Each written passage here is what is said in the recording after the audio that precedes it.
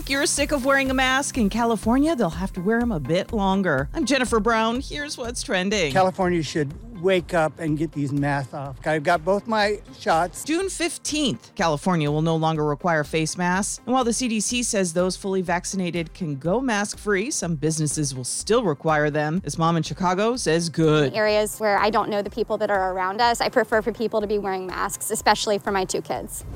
Lamborghini says it's going to spend the next 10 years working on hybrid models and hopes to have a fully electric sports car toward the end of the decade. Lamborghini CEO says they're plotting a new course in this radically changing world. And with the cicadas out, some foodies are wanting to try the bugs and eat them. Apparently they taste great in potato leek soup or with fried rice. And for adventurous eaters, it's the females you want to try because they're loaded with eggs and taste like cold asparagus.